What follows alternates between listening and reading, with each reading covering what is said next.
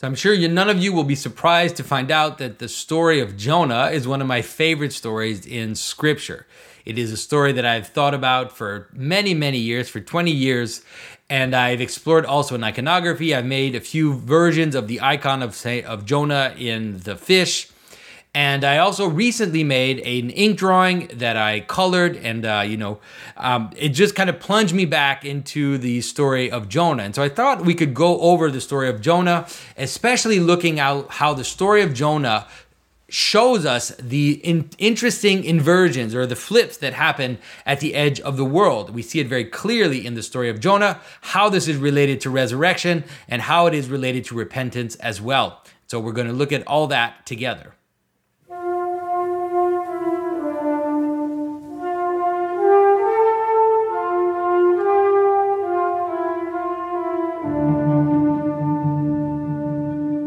This is Jonathan Peugeot. Welcome to the Symbolic World.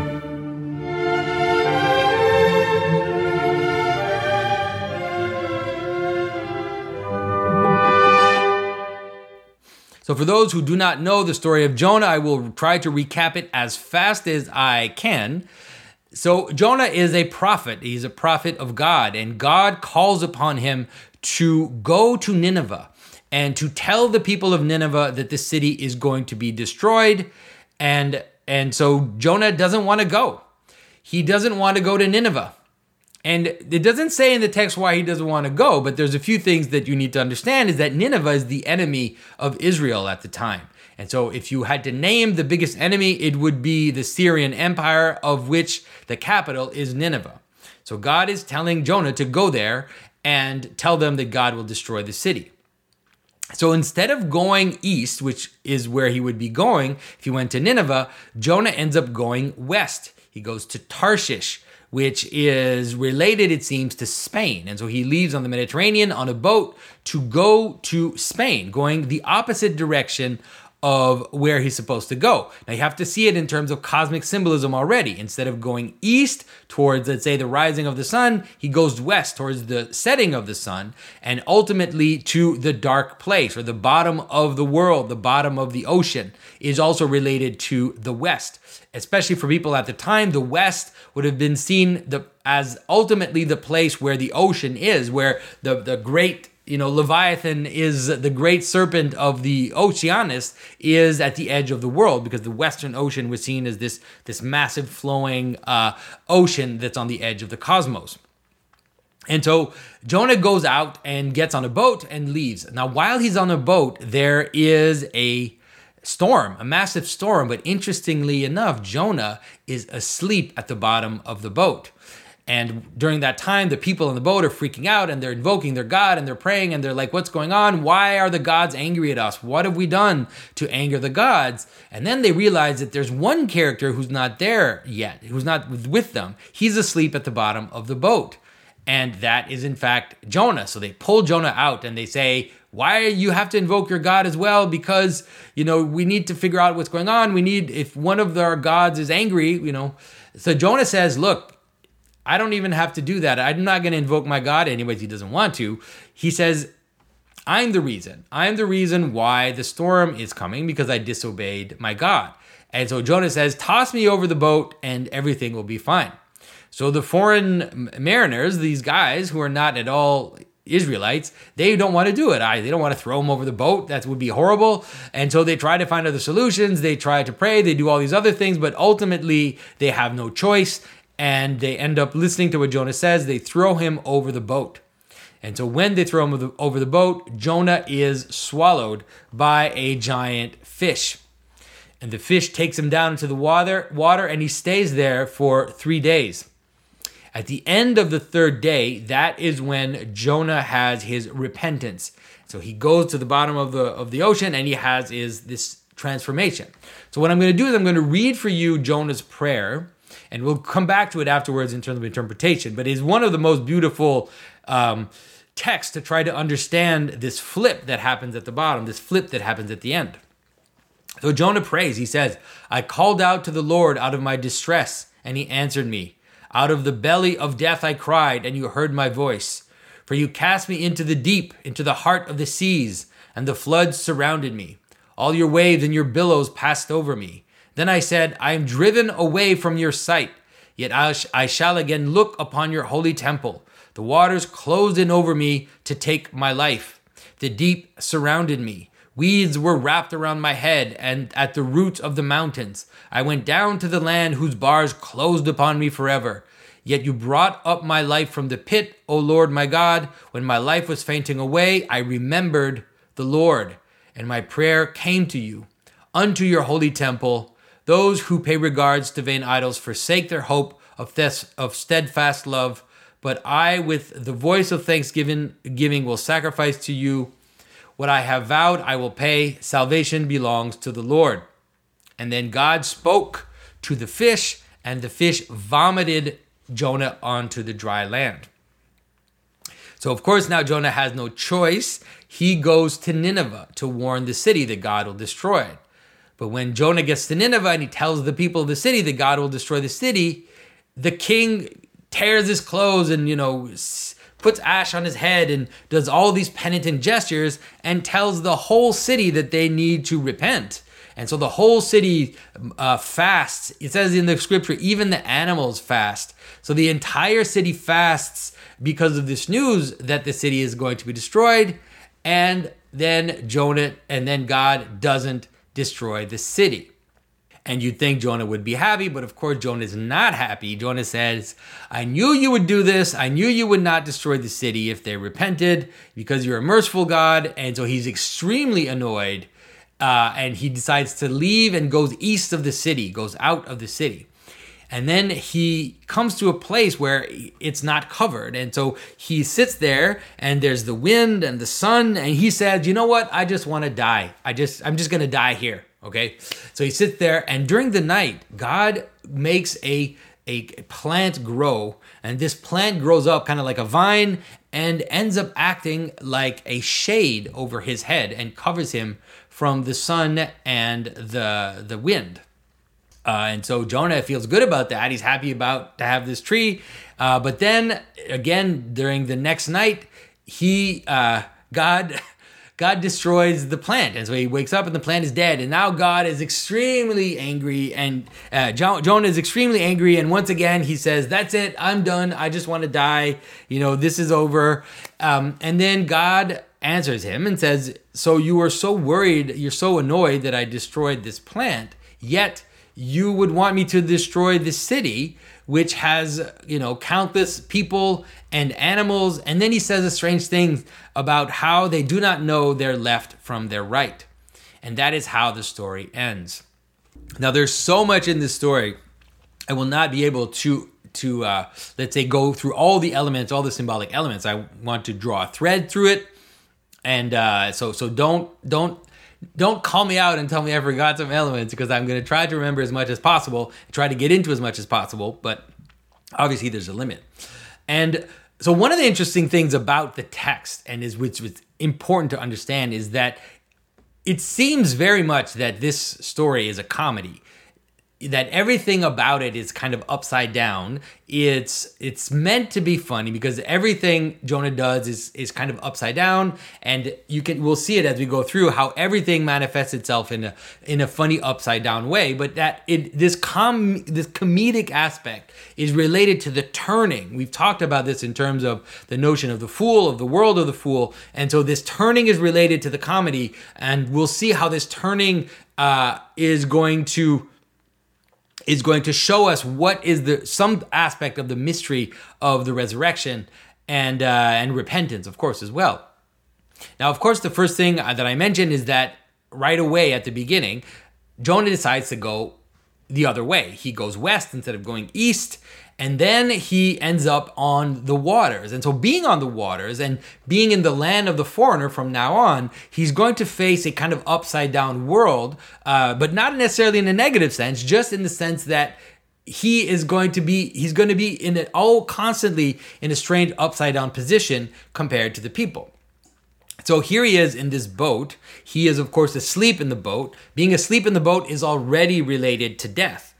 Him being down asleep at the bottom of the boat relates this to the ark of Noah, which had the animals inside the boat. his body is related to the boat. The idea of the bottom of the boat is related to the body. You have to understand also that when Christ is also asleep in the boat during the storm, this is all connecting to Jonah. So Jonah, for example, in the story of the flood, Noah is the innocent one, and Noah goes through the flood on the ark to survive the flood. Now, in this case, and he goes to move away from these strange hybrid mixture of these foreign tribes that have become warrior-like, that are Cain's descendants. Now here we have this upside down situation where Jonah is responsible for the flood, and he's the one hiding in the boat. And the foreigners are the ones who are invoking God and trying to find the reason why there's a punishment on their boat. And so Jonah has to say, I'm the one responsible, right? And toss me out. They tell him to invoke his God to get God's mercy, but he says, just toss me out into the water. And the people don't want to do it. They don't want to toss him out into the waters. Now you have to see this structure as opposite and in a kind of a mirror image of what's going to happen when Jonah goes to the city. Because in the city, he then blames the people of the city for the disaster that's about to happen. And when God saves them, Jonah is angry. Jonah wants God to destroy the city. Whereas here he is with these foreigners who don't even believe in God, and they don't want to destroy him, who is the cause of the suffering. And so you have to see the whole story of Jonah as this kind of interest, this strange flip that's happening in the story. And so Jonah so they finally accept to throw Jonah overboard.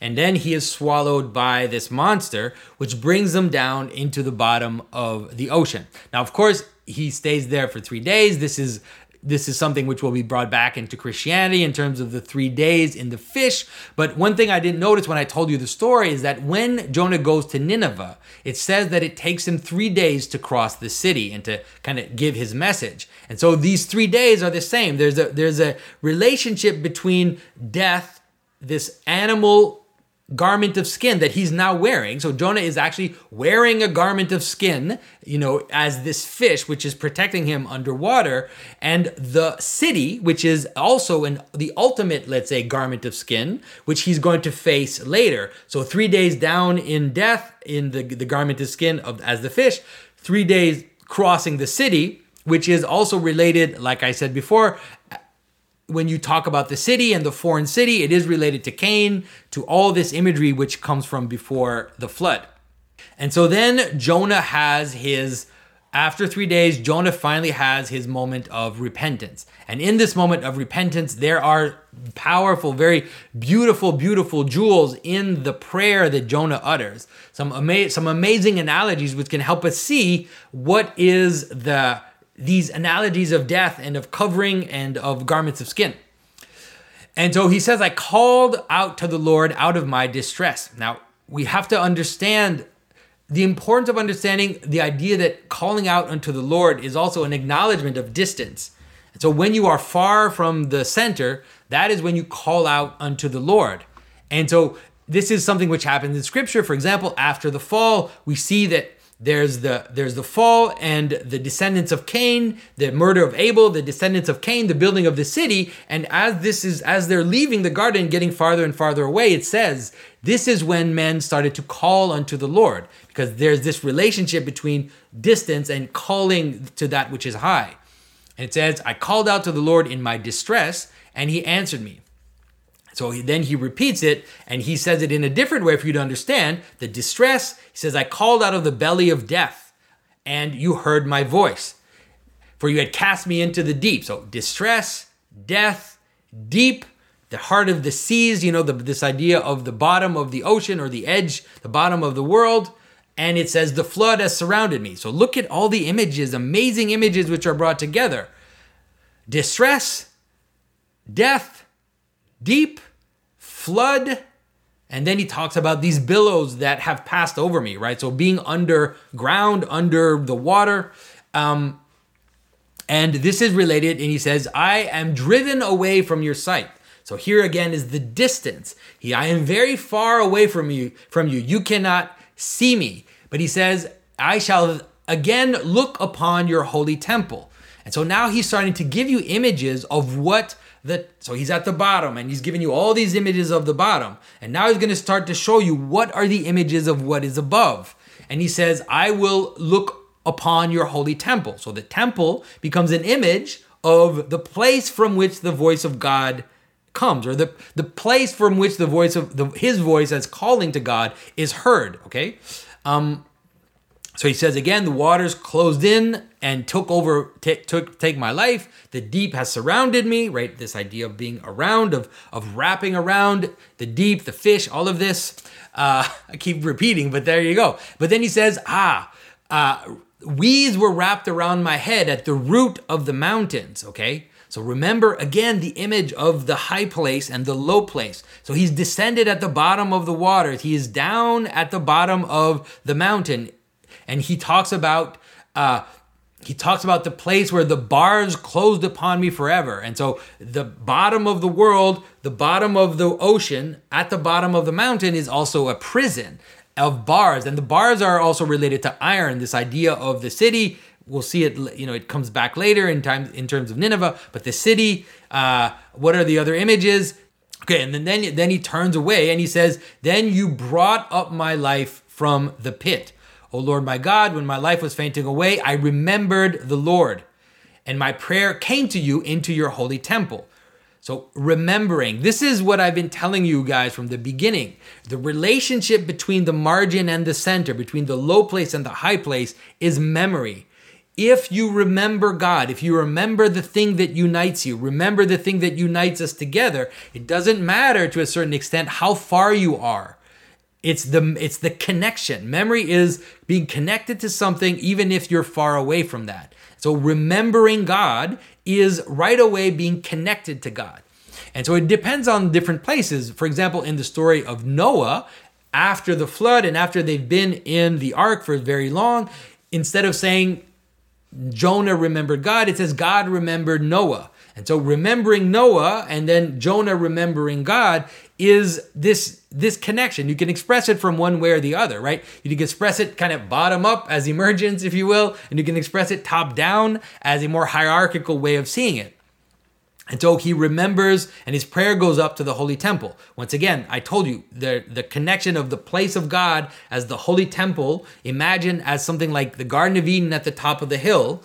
And then he talks about those who pay regard to vain idols forsake their hope of steadfast love, but with the voice of thanksgiving will sacrifice to you. What I have vowed, I will pay. Salvation belongs to the Lord. And so he talks, of course, about, let's say, a fake world of idols. But what's important to understand is the idea of thanksgiving. Because one of the things that connects you to the center, also connects you to God, is the idea of giving thanks for that which you have received. When you are bitter, when you forget what you have, when you forget what you have received, that's when you fall into fragmentation of death. When you remember what you have received, when you remember how you're connected together and you're connected to your origin, then you have hope. And you have hope of love, right? Hope of steadfast love. And he says, what I have vowed, I will pay. And so he's actually saying, basically, I said I would, I'm supposed to go to Nineveh. I haven't done what I said I would do. I will do. And then, of course, salvation belongs to the Lord. And that is when God speaks to the fish. It's important that he speaks to the fish because there's this creation of the world, but it's represented in a very beautiful upside down way because it says the fish vomited Jonah up onto the dry land. And so the fish, you can imagine the fish as kind of the earth coming up above. As God speaks, the fish comes up above, but then he vomits Jonah over onto the ground. So the humor continues right after this very powerful and beautiful prayer. So there's this upside down. Instead of vomiting is a kind of meaninglessness, right? It's like spouting gibberish as something which was supposed to go into your belly to be integrated is not integrated and is thrown out and is kind of thrown out as trash. So here's Jonah as trash on the side of the ocean, outside of the sea, and he decides to now go to Nineveh. So when he gets to Nineveh, this is, of course, what I mentioned before. There's a very strange thing which happens, which is that Jonah is made to be a false prophet. And this is where all the upside down thing is just becomes hilarious. Because Jonah said, a lot of people say that Jonah told the city to repent, and that if they don't repent, God will destroy the city. But that's nowhere in the text. It doesn't say that. It just says, tell Nineveh, I'm going to destroy the city. And so he goes and says he's going to destroy the city. They repent. And then God doesn't destroy the city. So Jonah is actually made to be a false prophet. And this is this strange upside down thing where in becoming a false prophet, he actually ends up saving the city, or being what looks like a false prophet. He ends up being the one who saves the city, but also saves the foreigner. He is actually saving the foreigner by going through these weird tipsy-turvy thing. Now, this is a little contentious for some people, but you can understand that there's something about that in the story of Christ, that to the Jews, Christ appeared to them as a false prophet, and they condemned him as a false prophet, but Christ ended up saving the foreigner, ended up not just saving the foreigner, but saving the city. Christ saved Rome, and Rome is really this image. The ultimate image of the city is, of course, Rome. I've mentioned to you before that there's a relationship between Romulus and Cain in wanting to kill your brother, and then after killing your brother, founding a city. There's a direct relationship, and this is a relationship that is, until today, still understood by Jewish scholars today. They see Rome as being related to Cain and also to Esau, to this older brother, which falls. Anyways, I don't want to go too much into that, but this is the interesting part. And so he becomes a false prophet, and then the city is saved, the foreign city is saved, and of course Jonah is not happy with that. Because he's been made a joke, right? He's been turned into a joke. He's not happy of being turned into a joke, and so he goes now follows It's really, really fascinating. He actually follows the backward movement all the way into the Garden of Eden. Now you have to see that this is what has been happening all along. Jonah leaves the bottom of the flood, leaves the bottom of the water, is thrown upside down, goes into the city, which precedes the flood, right? Cain builds the city, and the technologies which brought about the flood, goes into the city, saves the city despite himself, then moves out, goes east out of the city, and goes into the land where it says that the light is hitting him, the sun is hitting him, and the wind is blowing. So he's actually moving towards the spirit, but it's all in a kind of weird, ironic, and upside down way. He's moving closer to the spirit, but he's not happy with that, right? He's not happy, and so God makes this garden for him. He makes a tree grow, and there he is under the shade of the tree. So being in the shade of the tree or the shade of the vine is not just about being in the garden, but is mostly about covering. And so now we have come to a little mystery which is also hidden in the story, which is the three coverings. Just like in the temple, there are different veils, a veil of linen and a veil of wool and a veil of animal skins within the temple.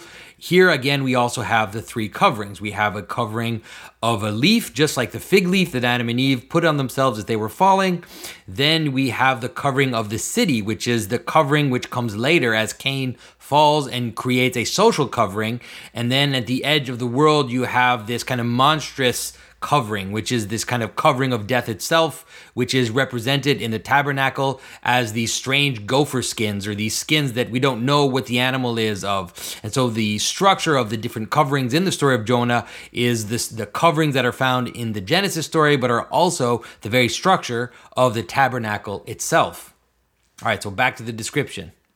God kills the tree, puts him again directly in contact with the spirit and the sun, but he can't handle it. And so he wants to die. He wants to go back down. He's in the presence of God, in the spirit and the light, and he's like, no, man, I want the tree. I want to die. I want to go back down into the belly of the whale. And so the whole thing is, as in the Garden of Eden, God told Adam and Eve, if you eat this fruit, you will die. Well, here's Jonah. who's past all this, who's gone all the way up, and now he actually wants to die. And so God reproves him and says, and this is one of the greatest mysteries. He says, I'm going to save the city. Are you angry that you don't even have the garden? I don't just want to save the garden. I don't want to just save the high place. I want to save the low place. I actually want to save the city, not just the garden. And so there's a very profound mystery. And then he says the strange thing about not being able to tell the difference between your right and your left hand. And I think, now this is a little more speculative in my terms, I think that this is referring directly to the Garden of Eden. It's referring directly to the idea that there's an analogy between these people that have repented, and now they can't tell the difference between the right and the left hand.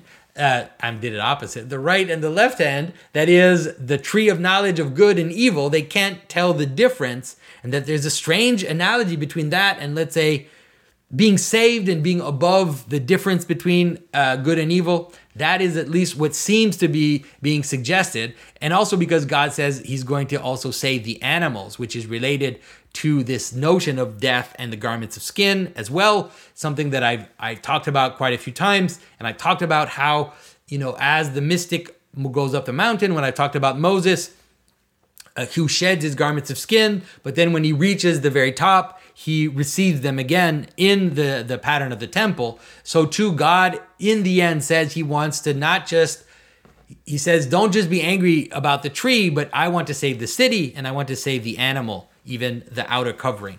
And so that is really, that you can see why it's really one of my favorite stories. And like I said, I just skimmed across the surface. There's so much more going on in that story that we could talk about, but it is definitely one of my favorite stories. And so if you like this story, go ahead and check out. Like I said, I've put out this image as a print, and I've also put it out on different apparel that you can get. And so I'm just excited. Hopefully I'll have the chance to make another version of this carving, because it is really not only one of my favorite stories, but also one of my favorite images.